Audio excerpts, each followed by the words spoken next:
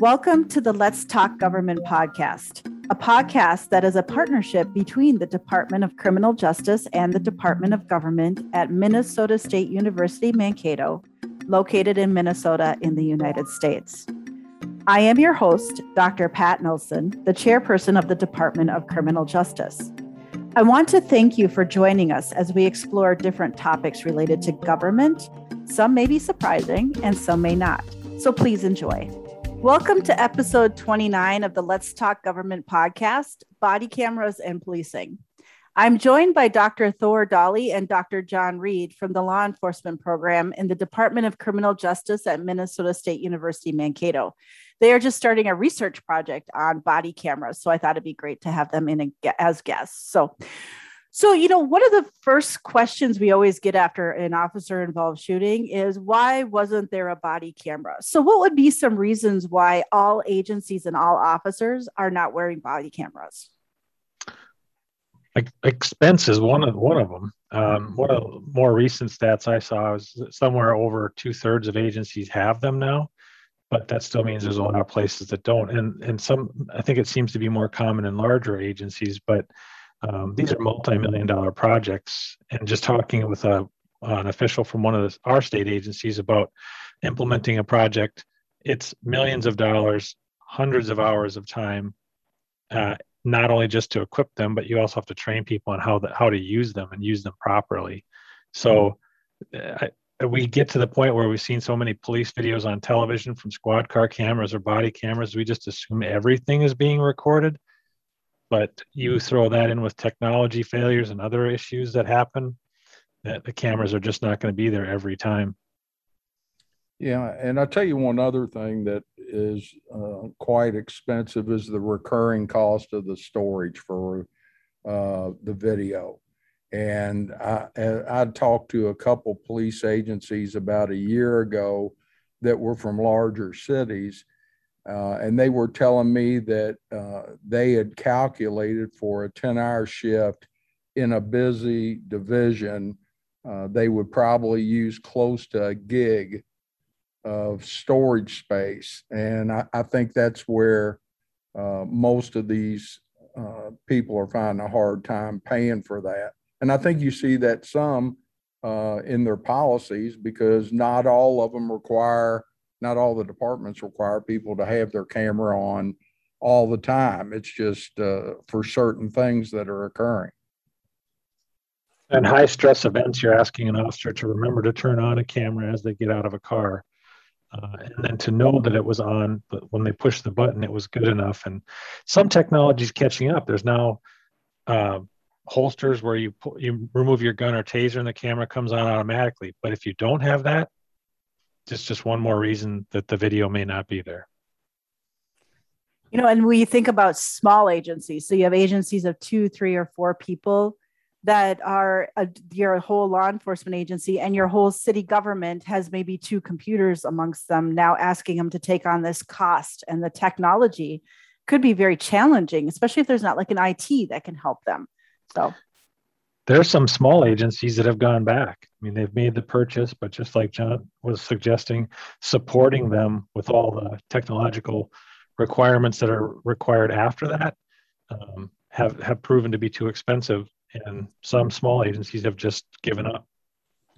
And I'll tell you another thing also is like, not only have they given up, but even some of the more premier companies that make the tools have worked up deals to give the tool to police officers in a department, but charge for the storage that the department would have to sign a 5-year contract.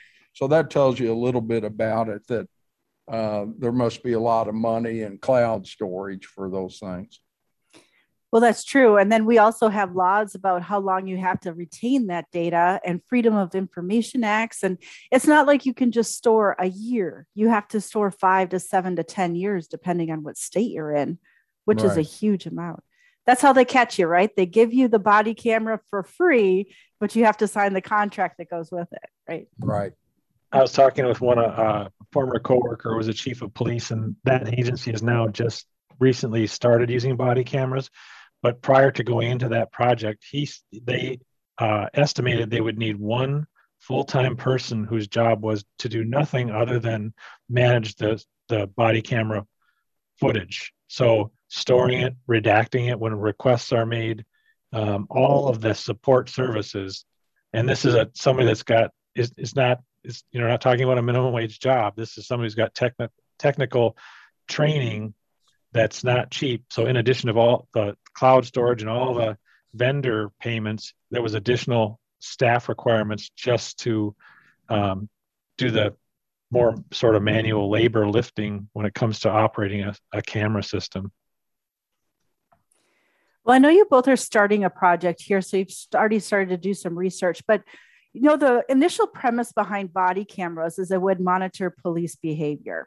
So what are you guys finding as you're starting to delve into this project? Is it actually doing that? Is it monitoring behavior? Is it giving supervisors the ability to monitor behavior? Really depends on the agency. Some of the early studies were really encouraging. There were in Mesa and Mesa, Arizona, Rialto, California. They saw a reduction in officers' use of force, reductions in complaints against officers, but subsequent research hasn't always supported that. There was a more recent study in Washington, D.C., where they took 1,000 officers, equipped them with body cameras, and compared them with 1,000 officers who did not have them. And they found no statistically significant difference in the use of force or complaints against the officers. Now, when they looked into the agency more closely, they had undergone a major, policy renovation, practice renovation, training renovation because of problems they'd had before. And they suggested that because of all of those changes that had been made, officers that were given the cameras just continued to operate as they always had, and it didn't have that type of an impact. That said, doesn't mean that they still can't be used as an accountability tool when something does go wrong. But that's where policy comes in. And if it's a toothless tiger and nobody checks on the policy and to make sure officers are doing what they're supposed to do, make sure that they know occasionally somebody's going to look at the video, just randomly audit it, then it's just another thing that they're wearing that's not going to be something that they are concerned about changing their behavior, if that's even necessary. John just has a very pensive look on his face, so I was going to give him a moment. But how about if I set you up with, on the flip side of it, when we introduced squad cameras and body cameras, we told the officers they would help exonerate you on complaints that were frivolous.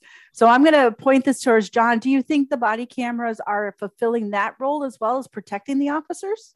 I think I probably not as much as we first believed it. I think it will cut out a lot of, unnecessary complaints and so forth, as far as I've heard of many situations where officers are actually cleared of wrongdoing due to having that body camera. But one of the issues, I think, is as long as somebody is monitoring that, you brought up a minute ago, and that's actually what I was thinking about. Some of these agencies, I think it could be a tremendous training tool where you could have people monitoring those things and passing that information off to training. And there could be a lot of corrective action taken from what the old term positive discipline. So I think from that standpoint, it's important to have people do the monitoring. But today, I was looking at a news story this morning. I don't know if you all saw it, from Indianapolis, where they had excessive use of force incident. And this happened, a while back, and they're just finding out about it right now. So it obviously, I don't think people were watching it that much, at that particular time. So I think sometimes the expectation from the public might be that there's somebody watching every minute of footage that the agency generates. That's not practical. And so you're going to run into situations where you find what you just described, which is an old incident. Even in I recall when we implemented squad car cameras, there was a lot of concern by officers about that kind of big brother idea that somebody's looking over my shoulder all the time. And one of the things they were told was this isn't going to be a gotcha tool where we're going to go looking for trouble. Well, once that technology was there, then it was kind of realized this is foolish to not use the technology and start looking at code 3 driving or random incidents to see how officers are behaving. And sure enough, and that incidents were discovered and discipline was applied, or as you just described, used for training. And it took a while for officers to get used to that yes, occasionally it's going to hold you accountable. Yes, you might see yourself in a video in a training situation, but once people got used to that, I think a lot of that fear was pushed to the side. But I think that's always the hard part with any kind of new technology. That perception, your perceptions about something you're not familiar with or things you've just seen on television can be really concerning until you actually have the experience. Yeah, and I think the officers that really have a lot of issue with what Dr. Dolly's talking about were in departments where it was implemented, but it wasn't communicated very well as far as policy and how the implementation was going to go and what the videos would be used for, could possibly be used for. And I think that runs in, I've talked to a number of officers from different agencies that have said, hey, nobody said they were going to review this. They're just looking, they being administration, just looking to catch us doing something wrong. And I think a lot of that is communication where it didn't happen on the front end of the implementation. So what are some limitations you guys see about body cameras? Well, I think go ahead, Thor. I was just about to say perspective, that it's just a perspective. I was actually just going over some body camera footage with one of my classes, and the officers end up struggling with the person. The body, it just becomes a jumbled blur because there's a physical struggle. You can hear some of what's going on, but even then it's muffled by the struggle. And in the end, you could not honestly draw much of anything from it.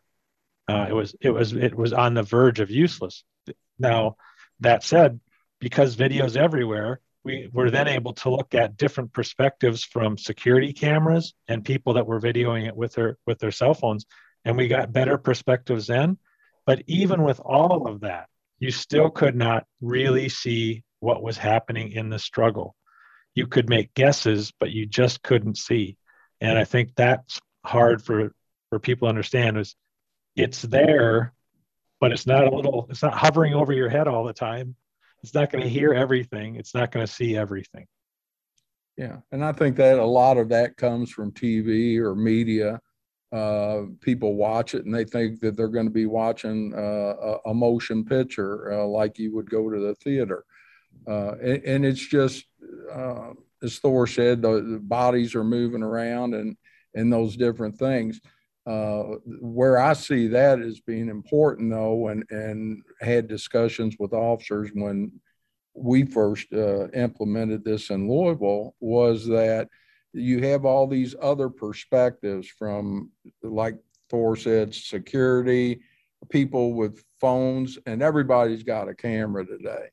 So I think one of the big things is we as administrators or the public can get a different perspective of exactly what the officer is seeing. And I think that's very important, because there's been some of these camera events that have been where the officer didn't have a camera, but people had the camera. And the one in particular I'm thinking about is about a gentleman getting out of the car, and the officer said he had a gun, but you couldn't see the gun on the video. And then they finally got a couple witnesses to come forward that said he did have a gun, and was on the tail end of one of the citizens' videos. So I think it's really good from that perspective. Well, and that's something I think is a very unrealistic expectation from the public, that you should be able to see everything on video. When in reality, if you've spent time looking at videos, it's very difficult to see things. And then the other thing is the limitation about where the body camera is worn, right? Originally, Taser came out with like the camera on your glasses that was just like poking off the one side of your glasses. Well, that only gave you like a half of a perspective. They're worn in the middle of your body now. You don't always see what the person is seeing. So there are definitely physical limitations there. So what about some policy limitations? I mean, there's always discussion about policy on how often the cameras should be on, and how often, or should the officers have the ability to turn it off or not? So. Well, I think there are a number of policy limitations with this, and one, as you mentioned, you kind of, there's two schools of thought actually for most of these departments, and some people will argue that video is evidence, versus it should be a transparent tool that we can show the public and so forth. And that's argued a lot. So, chiefs really got to make up their mind which direction they want to go on that, either hold as evidence, or as I think you should go ahead and release it, because it's going to end up getting released anyway, or you'll be forced to release it. So from that perspective, I think that's important.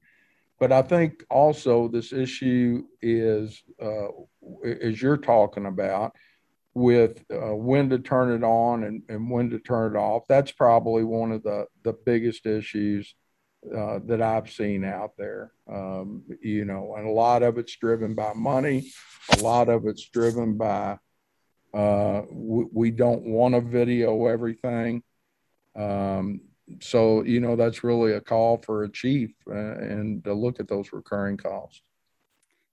Well, Dr. Dolly has gotten called away in the middle of our podcast. So Dr. Reed and I are just going to keep talking here.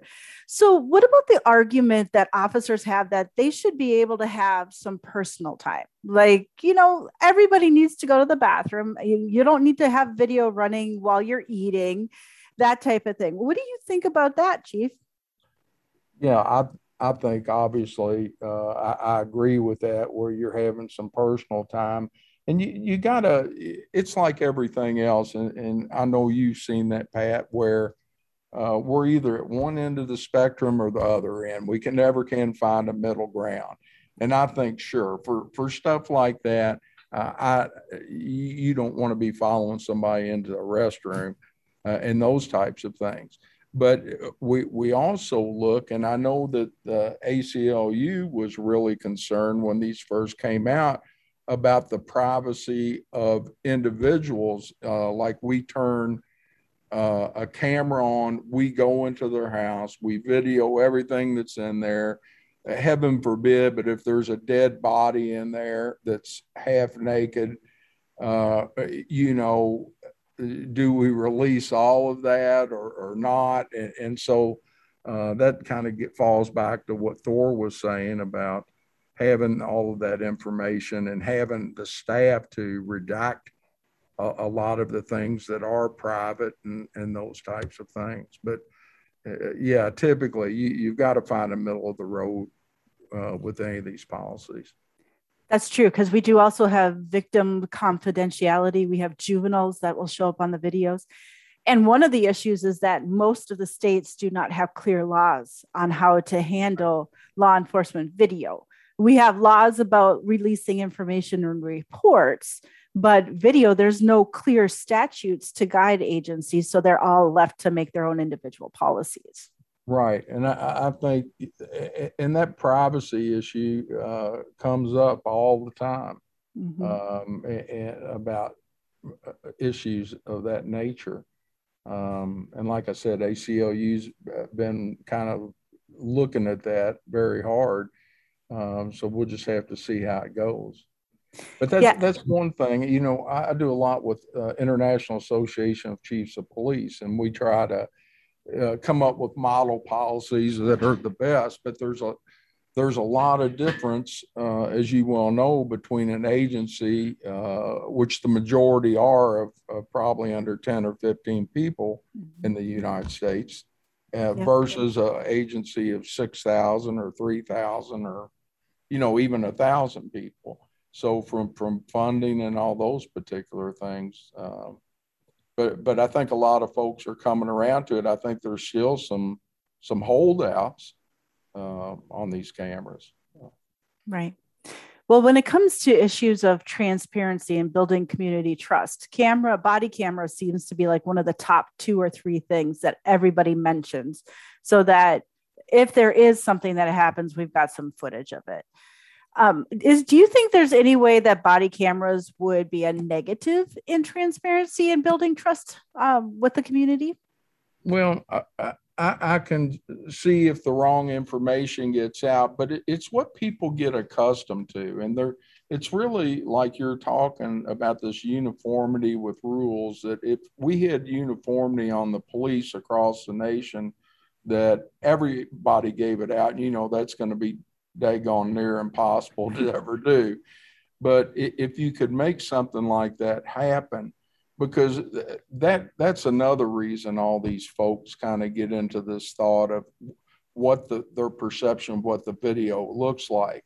As we have body worn cameras longer and longer, and they get better and better, people will tend to accept that. But it's almost like when I came on, you could go to court and just testify about an undercover buy. And then it got to the point where they wanted audio. And then after video came out, then they wanted video and audio. And of course, the video's gotten way better. And then now with body cameras, they're wanting it on everything, Right. So I think when people get a little more used to it, it won't be the issue. But one of the other bad things is, or one of them that I can think of, is that when we show those tapes to people or those videos to people, we will tell them, look, this has been redacted, this has been blocked out. And then you get into that issue that we didn't give them the original full video, that we manipulated it in some fashion, and not everything is there. Mm-hmm. So you always have people that are going to argue that also. Yeah, and we've actually seen that in court cases where an agency will release a video to be viewed in court, and then the court comes back and asks for the entire raw footage to determine that nothing was altered or excluded. I mean, and I agree. In the court, they can do that because you can protect who views it. But to just release raw footage out to the public, even if they filed a Freedom of Information Act, would be irresponsible, because then the agency is liable for any victim or juvenile or somebody else's whose privacy has been compromised. So. Right. One of the other things that we hear from a lot of officers is when it comes to for those that are like detectives, you have to make a decision, are detectives going to wear these? And then you get into the issue of them getting information from victims / witnesses / informants.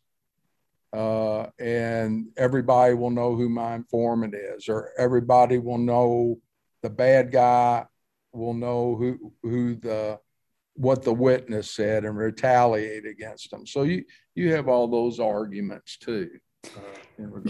I had never even considered about detectives and undercover work, but it may get to the point where it's expected that they wear the cameras. I mean, look at the shooting that happened in Minneapolis with the U.S. Marshals and the task force and the uproar over not having body camera footage there. Yeah. But it gets to be, where's the line, right? Where's the line on having body cameras and their usefulness versus over videoing everything?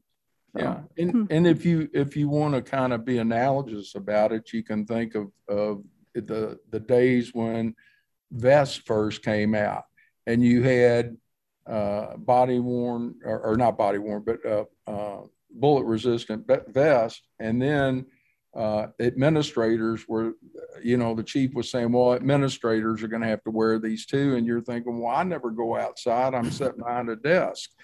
And, and that argument, if you recall, and you hear the same one on this, well, we're investigators. We don't go out and that happened, but you know as well as I do that any detective can get into anything just like any police officer. So absolutely. Yeah, absolutely. All right. Well, we're going to kind of wrap it up. Like I said, Dr. Dolly is in the middle of a fire alarm, something going on there. So we'll wrap it up together. But so how about some closing thoughts? Why do you think there are getting to be mixed results on research? And where do you think the trend is going to be in the future with body cameras? Well, I think that some of the stuff that I've read, now there's no statistical significance to that, but just from